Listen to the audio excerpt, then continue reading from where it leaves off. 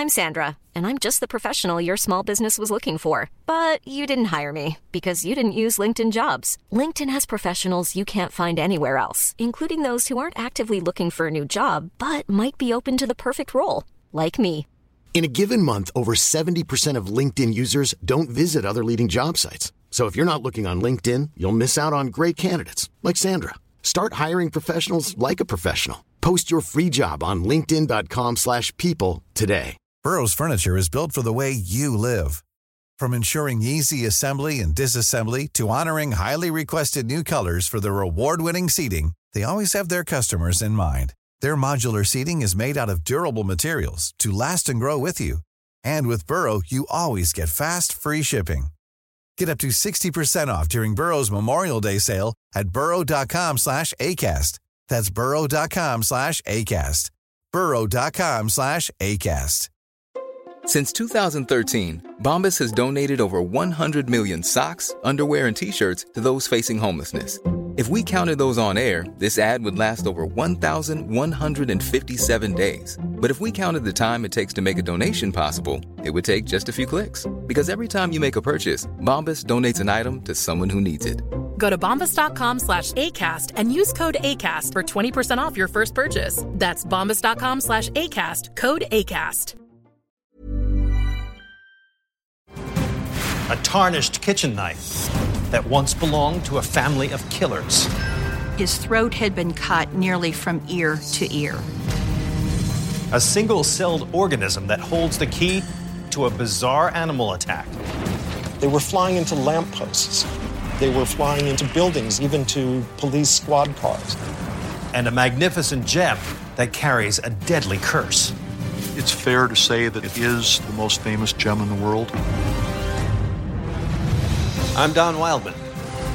Join me on a journey across the United States as we go deep into the vaults of the nation's most revered institutions, unearthing wondrous treasures from the past, extraordinary artifacts, and bizarre relics, each with a shocking story to tell and a secret to be revealed. These are the mysteries at the museum.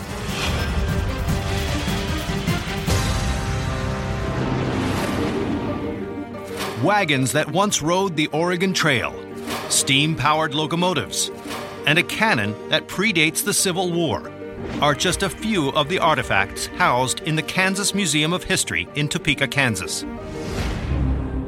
But locked away in a filing cabinet is one relic that is dredged from the darkest depths of a bygone era. The blade comes to a distinct point, and it looks as though it's been sharpened a lot of times. But as the museum's assistant director, Rebecca Martin, knows, this blade was used in one of the first known serial killing sprees in America. So who wielded this otherwise ordinary knife to commit such terrible and dastardly deeds? Independence, Kansas, March 28, 1873. William York, a successful doctor, bids his wife Mary goodbye and sets off on a business trip 90 miles east to Fort Scott. When he didn't show up home in a few days, his wife got very concerned, and she got in touch with his brothers. Anxious as to William's whereabouts, his brothers Alexander and Edward York decide to go looking for him. They interviewed as many people as they could to find out where he had stopped, and it led to Cherryvale, a very small town at that time. There, Edward and Alexander come across a ramshackle inn run by the Bender family. A beautiful young woman named Kate Bender greets the two gentlemen and leads them inside the lodge, where she lives with her mother, father, and brother, John Jr. When Edward and Alexander ask the innkeepers about the missing Dr. York, Kate admits to having seen him a few days earlier. She told them she had indeed seen their brother, Dr. York, but didn't know what had happened to him. Unlike Kate, John Jr. is strangely quiet. So the men decide to leave the inn and press on with their search. But what they don't know is that this is not the first disappearance to hit the area. For some time, people in the surrounding towns had become aware that individuals were disappearing. And the people of Cherryvale suspect there's a killer in their midst. So who is behind the disappearances? The answer comes just 2 weeks later. On April 20th, a local farmer is riding by the Bender Inn, where Dr. William York was seen only a month earlier, when he notices something odd. And he noticed that there were livestock that were very neglected, emaciated. He peeked through the house windows. None of the Benders were there, so he immediately became suspicious. Could the Benders have been the latest victim in a string of disappearances in that area? A search party, including Dr. York's brothers, Alexander and Edward, goes to the inn to investigate. They start looking around inside. They're trying to find any evidence of what's been going on. They open up a trapdoor and are greeted with an overwhelming stench coming from the cellar, and it smelled like a decomposing body. What dark secret lurks underground beneath the Bender Inn? They dug in the basement, but they did not find any bodies at all. In a moment of frustration, Edward, the youngest York, goes for a walk outside. He noticed there were cracks in the earth that looked very distinctive to him. And he shouted, "Look, I see a grave." The search party rushes outside and immediately starts digging the area of disturbed earth. And their worst fears are realized as they slowly uncover a corpse. That body was positively identified by poor Edward as his missing brother, William York. They saw that his throat had been cut nearly from ear to ear. Following this harrowing discovery, the search party soon unearths 8 additional graves. But there's still no sign of the missing Bender family.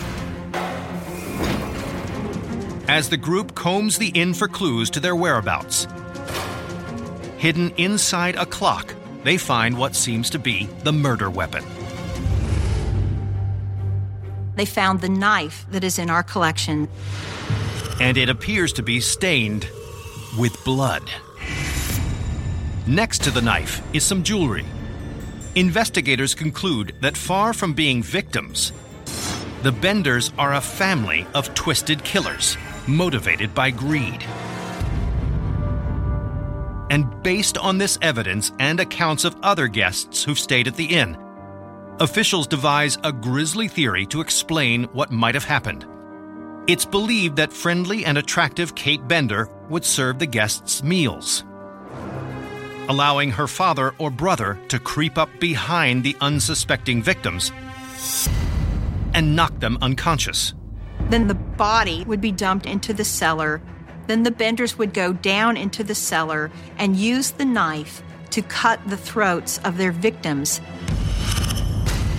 Investigators suspect that after the visit from the York brothers, the Benders must have realized it was only a matter of time before the net would close around them. And so they fled, never to be seen again. To this day, we really don't know what happened to the Bender family. And at the Kansas Museum of History, this blood-stained knife remains the key piece of evidence in a century-old murder case that may never be solved.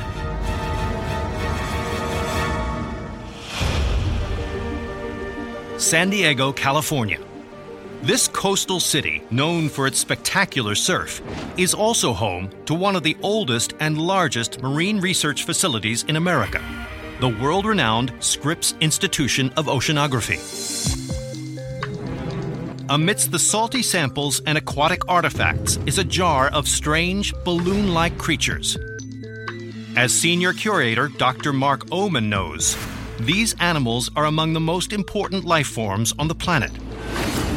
These organisms are known as zooplankton, and they're absolutely fundamental to the functioning of marine food webs as we know them.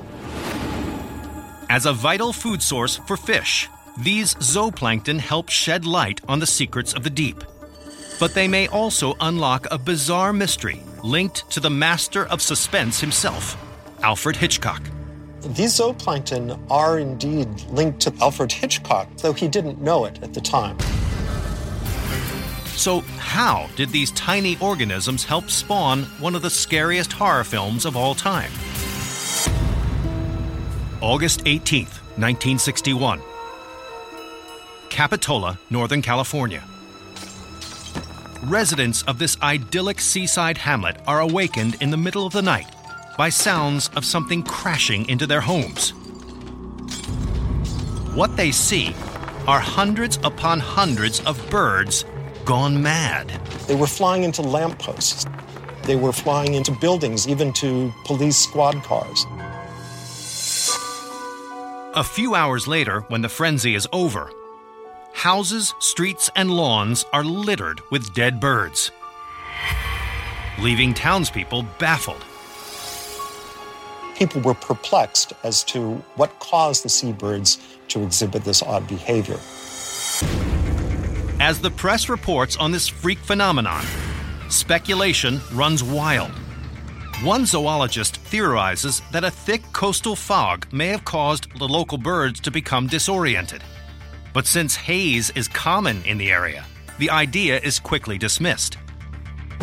And soon another possible explanation emerges, involving the nearby army post of Fort Ord, which some speculate may be carrying out nerve gas experiments. There was a suggestion that nerve gas in the atmosphere caused the birds to exhibit this behavior.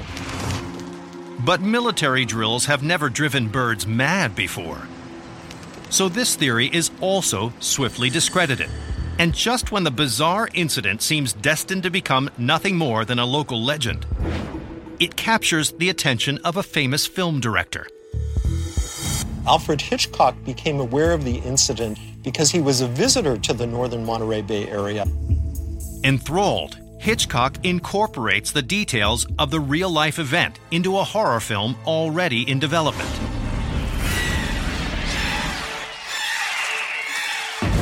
And in 1963, he releases the movie.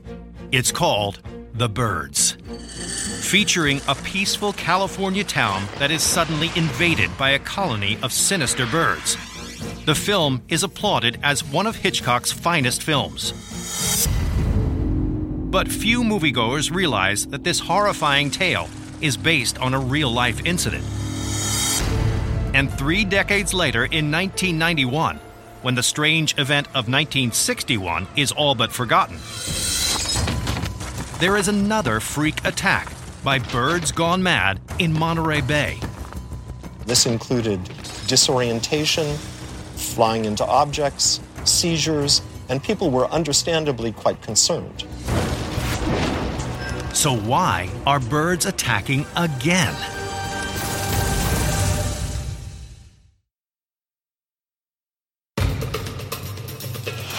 In 1961, residents of a small town in Northern California are attacked by flocks of birds. The reason for this bizarre behavior is unknown. It all provides inspiration for one of Alfred Hitchcock's most terrifying films, The Birds. Then, in 1991, along the same coastline, it happens again. What is the cause of this freakish phenomena? Scientists speculate that the answer may lie inside the birds themselves and what they might have eaten. Scientists collected samples of seabirds and carefully analyzed the stomach contents. And lo and behold, they found the presence of domoic acid.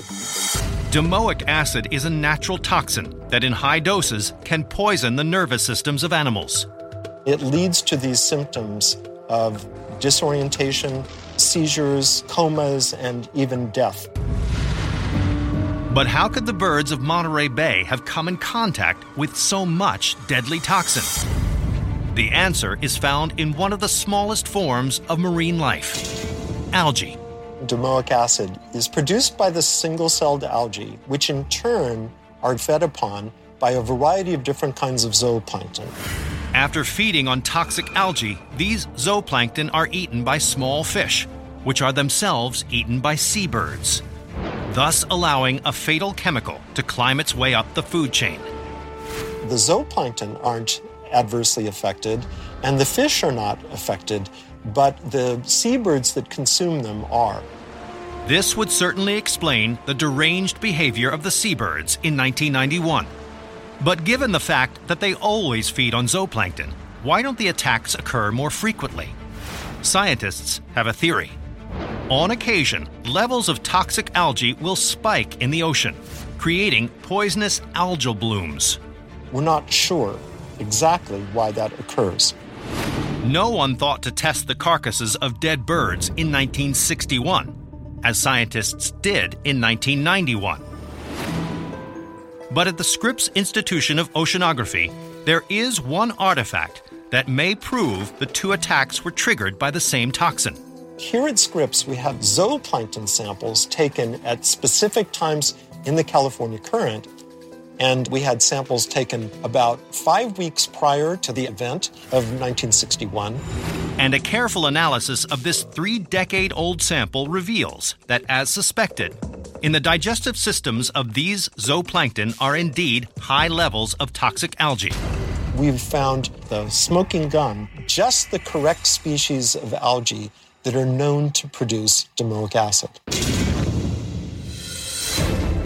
And in the vast collection at the Scripps Institution, these zooplankton specimens remain safely preserved, the likely cause of a freakish phenomenon that helped inspire one of the most infamous horror films of all time.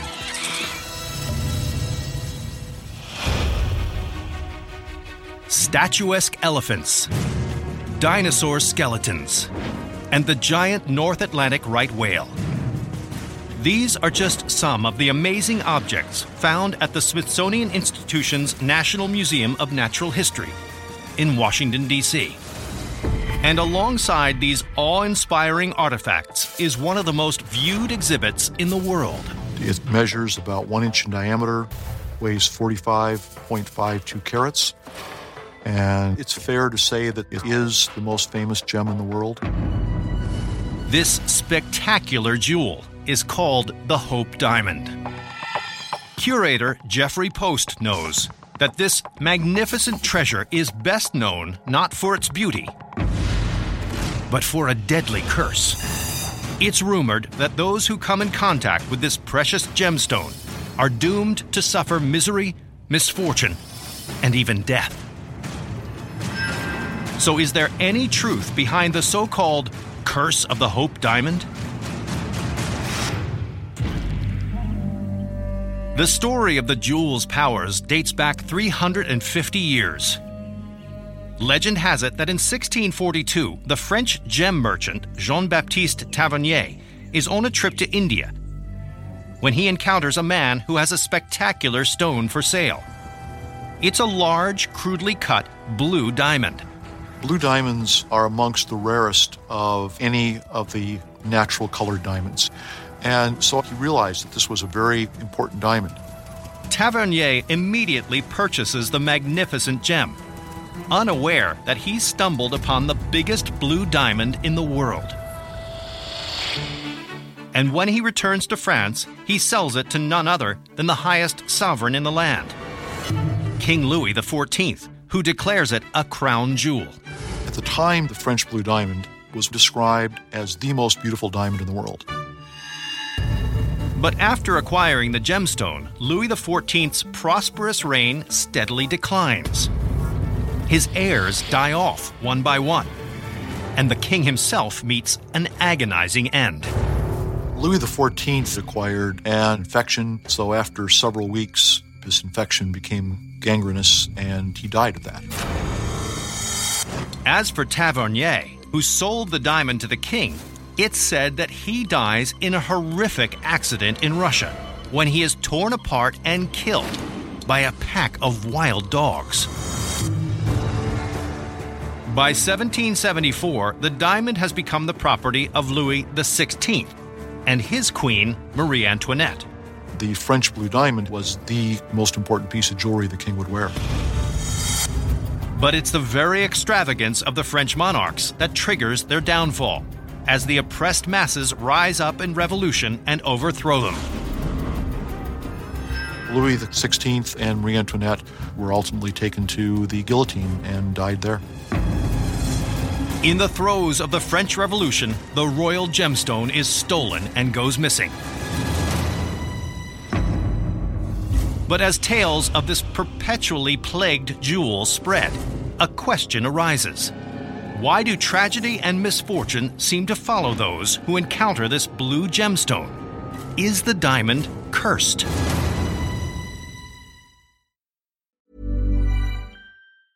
When you're ready to pop the question, the last thing you want to do is second-guess the ring. At BlueNile.com, you can design a one-of-a-kind ring with the ease and convenience of shopping online. Choose your diamond and setting. When you find the one, you'll get it delivered right to your door. Go to BlueNile.com and use promo code LISTEN to get $50 off your purchase of $500 or more. That's code LISTEN at BlueNile.com for $50 off your purchase. BlueNile.com, code LISTEN. Burrow's furniture is built for the way you live. From ensuring easy assembly and disassembly to honoring highly requested new colors for their award-winning seating, they always have their customers in mind. Their modular seating is made out of durable materials to last and grow with you. And with Burrow, you always get fast, free shipping. Get up to 60% off during Burrow's Memorial Day sale at burrow.com/ACAST. That's burrow.com/ACAST. burrow.com/ACAST. I'm Sandra, and I'm just the professional your small business was looking for. But you didn't hire me because you didn't use LinkedIn Jobs. LinkedIn has professionals you can't find anywhere else, including those who aren't actively looking for a new job, but might be open to the perfect role, like me. In a given month, over 70% of LinkedIn users don't visit other leading job sites. So if you're not looking on LinkedIn, you'll miss out on great candidates like Sandra. Start hiring professionals like a professional. Post your free job on linkedin.com/people today. Hey there, it's Michelle Norris. I'm host of a podcast called Your Mama's Kitchen. When I travel, I'm usually looking for a way to find a taste of home when I'm not at home. And one of the things I love to do when I am at home is entertain. And Airbnb allows me to do that. When I was in California recently, I rented a house that had a great kitchen. And when we were sitting around the table, we were all thinking, we're in someone else's house. Someone could be in all of our homes as well. If you have a home, but you're not always at home, you have an Airbnb. Your home might be worth more than you think. Find out how much at airbnb.com/host.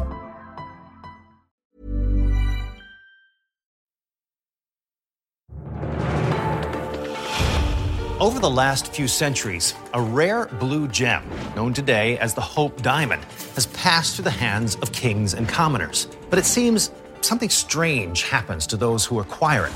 They tend to suffer misfortune and death. But are they the victims of bad luck? Or is the Hope Diamond cursed? London, 1830. Decades after the infamous gem disappeared, stolen in the throes of the French Revolution, a blue diamond bearing an uncanny resemblance to the long-lost jewel suddenly resurfaces. A member of a prominent British banking family acquires the gem. His name is Henry Philip Hope. Henry Philip Hope had one of the largest gem collections at that time. In a catalog, he lists as number one this large blue diamond, and he displayed it as Hope's diamond. Thereafter, Henry Hope's rare jewel becomes known the world over as the Hope Diamond. But when Henry's heir, Sir Francis Hope, marries an American actress, the wealthy clan goes bankrupt. He spent a lot of money with her, and she ultimately ran off with another man, and it left Hope with a lot of debts and a broken heart. And the precious heirloom is eventually auctioned off to Sultan Abdul Hamid II of Turkey, who in 1908 bestows it upon his favorite concubine. But she is later found stabbed to death, while the Sultan himself is dethroned in an army revolt. Next to buy the infamous diamond is a young American socialite named Evelyn Walsh McLean, who insists she is not afraid of the gem's harrowing history. She claimed that, her life had been so blessed that things that were unlucky for other people would be lucky for her. But after acquiring the fateful gem in 1911, Evelyn McLean's charmed life would never be the same. Mrs. McLean had some sad things happen. Her young son, Vincent, was killed in a very freakish automobile accident. Her daughter ended up committing suicide. Her husband ended up in an insane asylum. And as the legendary curse of the Hope Diamond grows, a theory emerges that explains why the stone brings such ill luck. It is rumored that centuries earlier, before the French merchant Tavernier purchased the diamond in India, the precious blue gem may have been stolen from a sacred Hindu temple. Some stories have suggested that this diamond was stolen from an eye of an idol. The story goes that following the theft, Hindu priests placed a curse on the diamond, condemning all those who claim the jewel as their own to misfortune and death. Finally, in 1949, the notorious gem is bought by renowned jeweler and philanthropist Harry Winston, who goes on to donate it to the Smithsonian Institution. Harry Winston would like to say, we don't have a king and queen, but we should have our crown jewels. On November 10th, the Hope Diamond is hand-delivered to the museum by a postman in a plain brown box. The messenger's name is James Todd. And like so many others who have encountered this gem, his luck is about to change. After James Todd delivered the Hope Diamond, his leg was crushed when it was run over by a truck, and then shortly thereafter, his house burnt down. James Todd is the last known person to have suffered from the supposed curse of the Hope Diamond. But just in case, today this diamond resides behind a thick layer of bullet and bomb-proof glass, where visitors to the National Museum of Natural History can enjoy its magnificence from a safe distance.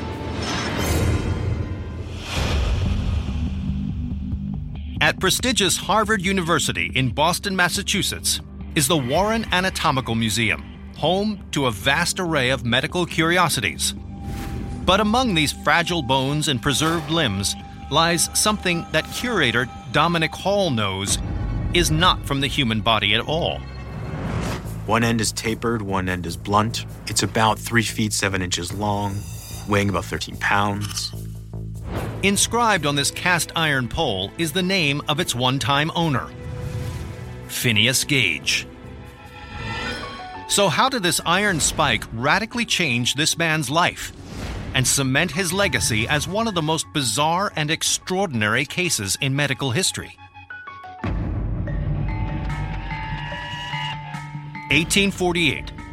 From Massachusetts to Tennessee, work crews are busy laying the tracks for a new railroad network that will eventually stretch from coast to coast. And in tiny Cavendish, Vermont, a group of laborers is hard at work constructing the Rutland and Burlington line. Among the men preparing the trackbed is 25-year-old Phineas Gage. Phineas Gage was a very, very accomplished foreman, well-liked by his men, often described as businesslike and efficient. But little does he know, his job is about to take a grisly toll. On September 13th, Gage and his crew are blasting bedrock to clear the way for a section of track. Preparing for the demolition, Gage pours explosive powder into holes drilled in the rock face, and then packs it down using a tool called a tamping iron. The very same one now in Harvard's collection. Gage had a custom-made tamping iron. He would pack the powder down with the blunt end. But as Gage presses down into a hole with the blunt end of his iron, something goes terribly wrong. When the tool strikes rock, it creates a spark. And the powder explodes, sending the rod through Gage's face. It enters into his left cheek, behind his left eye, and then out of his forehead. Gage is knocked off his feet as the 13-pound pole passes right through his brain, the sharp end first, and lands almost 30 yards away. As he lies bleeding on the ground, his injury seems sure to be fatal.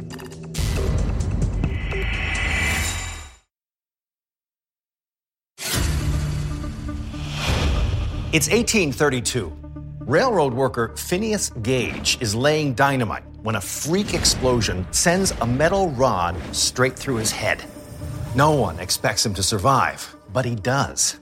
So how will the case of Phineas Gage shape our knowledge of the brain forever? Cavendish, Vermont, September 13th. As Phineas Gage lies on the ground, bleeding from the wound caused by the tamping iron, his co-workers rush to his assistance. Amazingly, he's still conscious. He was able to describe his injury to people and, with some assistance, walk and talk. The injured worker is quickly transported into town, where he's treated by Dr. John Harlow. It was obvious to Harlow that there was a substantial loss of matter in Gage's brain. The tamping iron had completely destroyed Gage's left eye. Those were the two principal damage points. Dr. Harlow removes small bone fragments from the wound and closes the large gash on top of Gage's head. Although Gage is permanently blinded in one eye and prospects are not good for his survival, after a mere 10 weeks of bed rest, he is back on his feet. He had no obvious motor defect. He was blind in his left eye. Other than that, the Gage story became a miraculous story of recovery. But troubling signs soon begin to emerge. After Gage resumes his job as a railroad foreman, he no longer seems capable, efficient, or affable, qualities that characterized his work prior to the accident. People would often describe him as vulgar, childlike. Fundamentally, Gage was often described as no longer Gage. Alarmed by this bizarre personality change, his employers let him go. And for the next 11 years, Gage finds various odd jobs as a stable hand and stagecoach driver.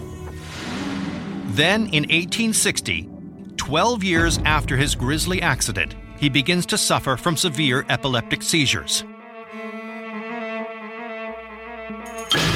On May 21st, Phineas Gage dies at the young age of 36. But his legacy is far from over. With neuroscience still in its infancy, his original treating physician, Dr. John Harlow, sees an opportunity to find out more about how the human brain works by exhuming Gage's body and recovering this skull. Now also in the collection of Harvard's Warren Museum, it shows the exact path the tamping iron took through Gage's brain. The damage to Gage's brain was localized in the frontal lobes, principally the left. Since these wounds seem to alter Gage's disposition so profoundly, scientists postulate a revolutionary new theory that the front left portion of the human brain controls an individual's personality and behavior. And in the 20th century, with the advent of MRIs and CAT scans, scientists are finally able to establish that frontal lobe damage can alter attention span, impulse control, and decision-making, the very faculties that Gage lost after his injury. The Gage story is certainly one of the almost unparalleled stories in the history of the human brain. 140 years later, this skull and tamping iron at the Warren Anatomical Museum pay homage to the curious case of Phineas Gage. In South Florida is a former U.S. Navy base and the home to the Naval Air Station Fort Lauderdale Museum, which stands as a tribute to the brave airmen who paid the ultimate sacrifice in service to their country during World War II. But according to radio host Rob Simone, deep in storage is an artifact that commemorates a crew who lost their lives under far stranger circumstances. This is the transcript of the historic Flight 19, one of the most infamous flights in American history. And what it reveals is a very odd and mysterious account of a mission that, to this day, still baffles the experts. December 5th, 1945. Fort Lauderdale Naval Air Base. At 2:10 p.m., a squadron of 5 torpedo bombers, led by Lieutenant Charles Taylor and designated Flight 19, takes off for a training exercise. The plan for that day was a mock bombing run. Head toward the Bahamas and drop some bombs on a concrete shipwreck. And then they would turn back toward Fort Lauderdale. Initially, the mission goes according to plan. And shortly after 3 p.m., with their mock bombing run complete, Flight 19 prepares to head back to land. But 45 minutes later, a flight instructor back on base named Lieutenant Robert Cox picks up a troubling transmission from the bombers. I don't know where we are. We must have gotten lost on that last turn. Concerned, Cox immediately contacts Lieutenant Taylor, the squadron leader, only to be left reeling by Taylor's response. Lieutenant Taylor seems to be over land that he thinks is the Florida Keys. This is bizarre because they clearly were heading east. They were supposed to be over the Atlantic Ocean. And now, for some strange reason, he thinks he's in the Florida Keys, which is over 300 miles away. That doesn't add up at all. It's clear that Flight 19 is lost. To make matters worse, Taylor also reports that his compasses have stopped working. One of the pilots says that they couldn't find west, that nothing looked familiar. Everything looks strange. Even the ocean. The men back at base can't comprehend how so many experienced pilots could become so disoriented, and they are concerned that the squadron's fuel is running dangerously low when they get one last chilling transmission. The final transmission says it looks like we're heading into white water, and we're completely lost.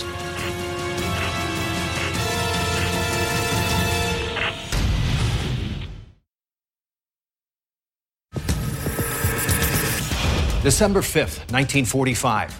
A squadron of 5 U.S. Navy bombers, collectively known as Flight 19, has gone missing while on a training mission off the coast of Florida. The last radio contact with the planes indicated that the pilots were lost and running out of fuel somewhere over the churning Atlantic Ocean. But where exactly are they? The control tower scrambles 2 rescue aircraft to go in search of the lost pilots.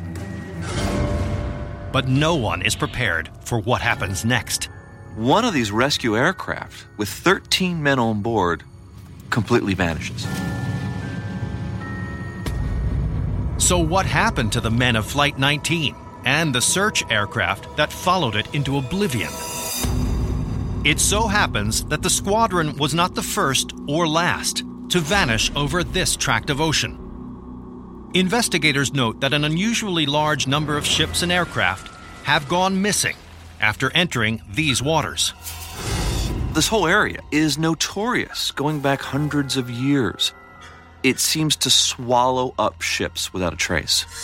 In the years following Flight 19's loss, the name Bermuda Triangle is coined to describe this part of the Atlantic Ocean. So could there be something specific about this region that is causing these strange disappearances? Some speculate that the area's bizarre and tragic history is related to an unusual magnetic field that distorts navigational readings, which could explain the sudden compass failure reported by Lieutenant Taylor of Flight 19. It could be that this area makes instruments go haywire. Others think that the legendary triangle may possess otherworldly powers. Some people think that there's some sort of alien or UFO reason for some of these strange anomalies in what seems to be a very concentrated area. But the Navy's official investigation fails to provide a definitive answer. They finally concluded that the disappearance of Flight 19 and the subsequent rescue mission was due to reasons unknown.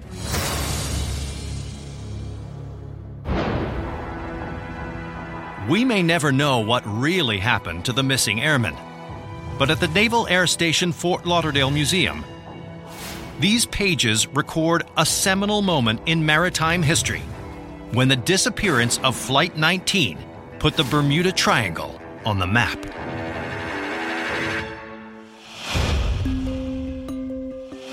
Deep within the North Carolina State Archives in Raleigh is a huge vault containing some of the most important documents in American history. Stored here are letters from many of our nation's most celebrated leaders: Theodore Roosevelt, Bill Clinton, and America's first president, George Washington. But within these walls is one artifact that State Archivist Sarah Kuntz knows is one of the cornerstones of our republic. It is written on parchment. The top of the document reads, "In Congress of the United States, begun and held in the city of New York." This is an original copy of the Bill of Rights. This statement of the first 10 amendments to the Constitution protects the most precious and fundamental rights of American citizens. It reminds us of what our founding fathers went through to get our freedom. And today, the state of North Carolina is the proud owner of one of just 14 original copies. But for almost 140 years, this irreplaceable piece of history was missing. So what is the story behind North Carolina's long-lost Bill of Rights?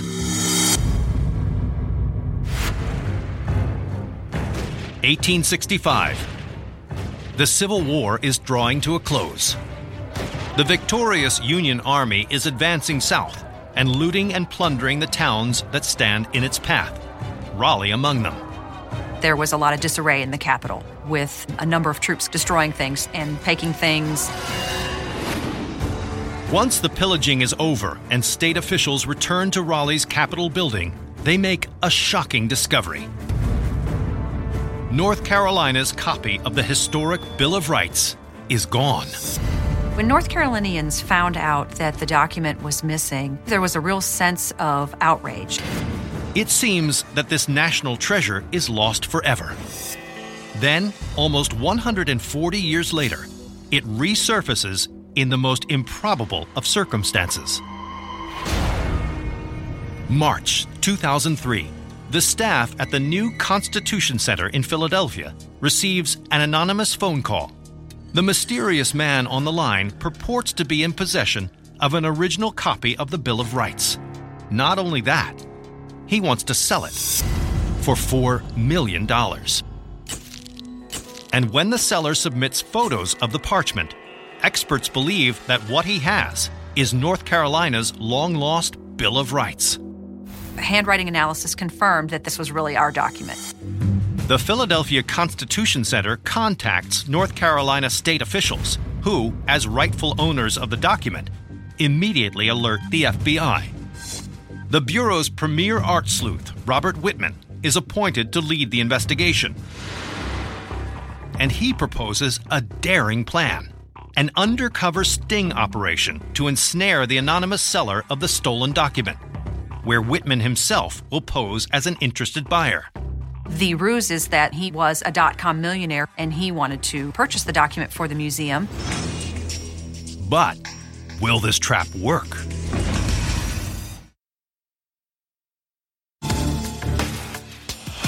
It's 1865.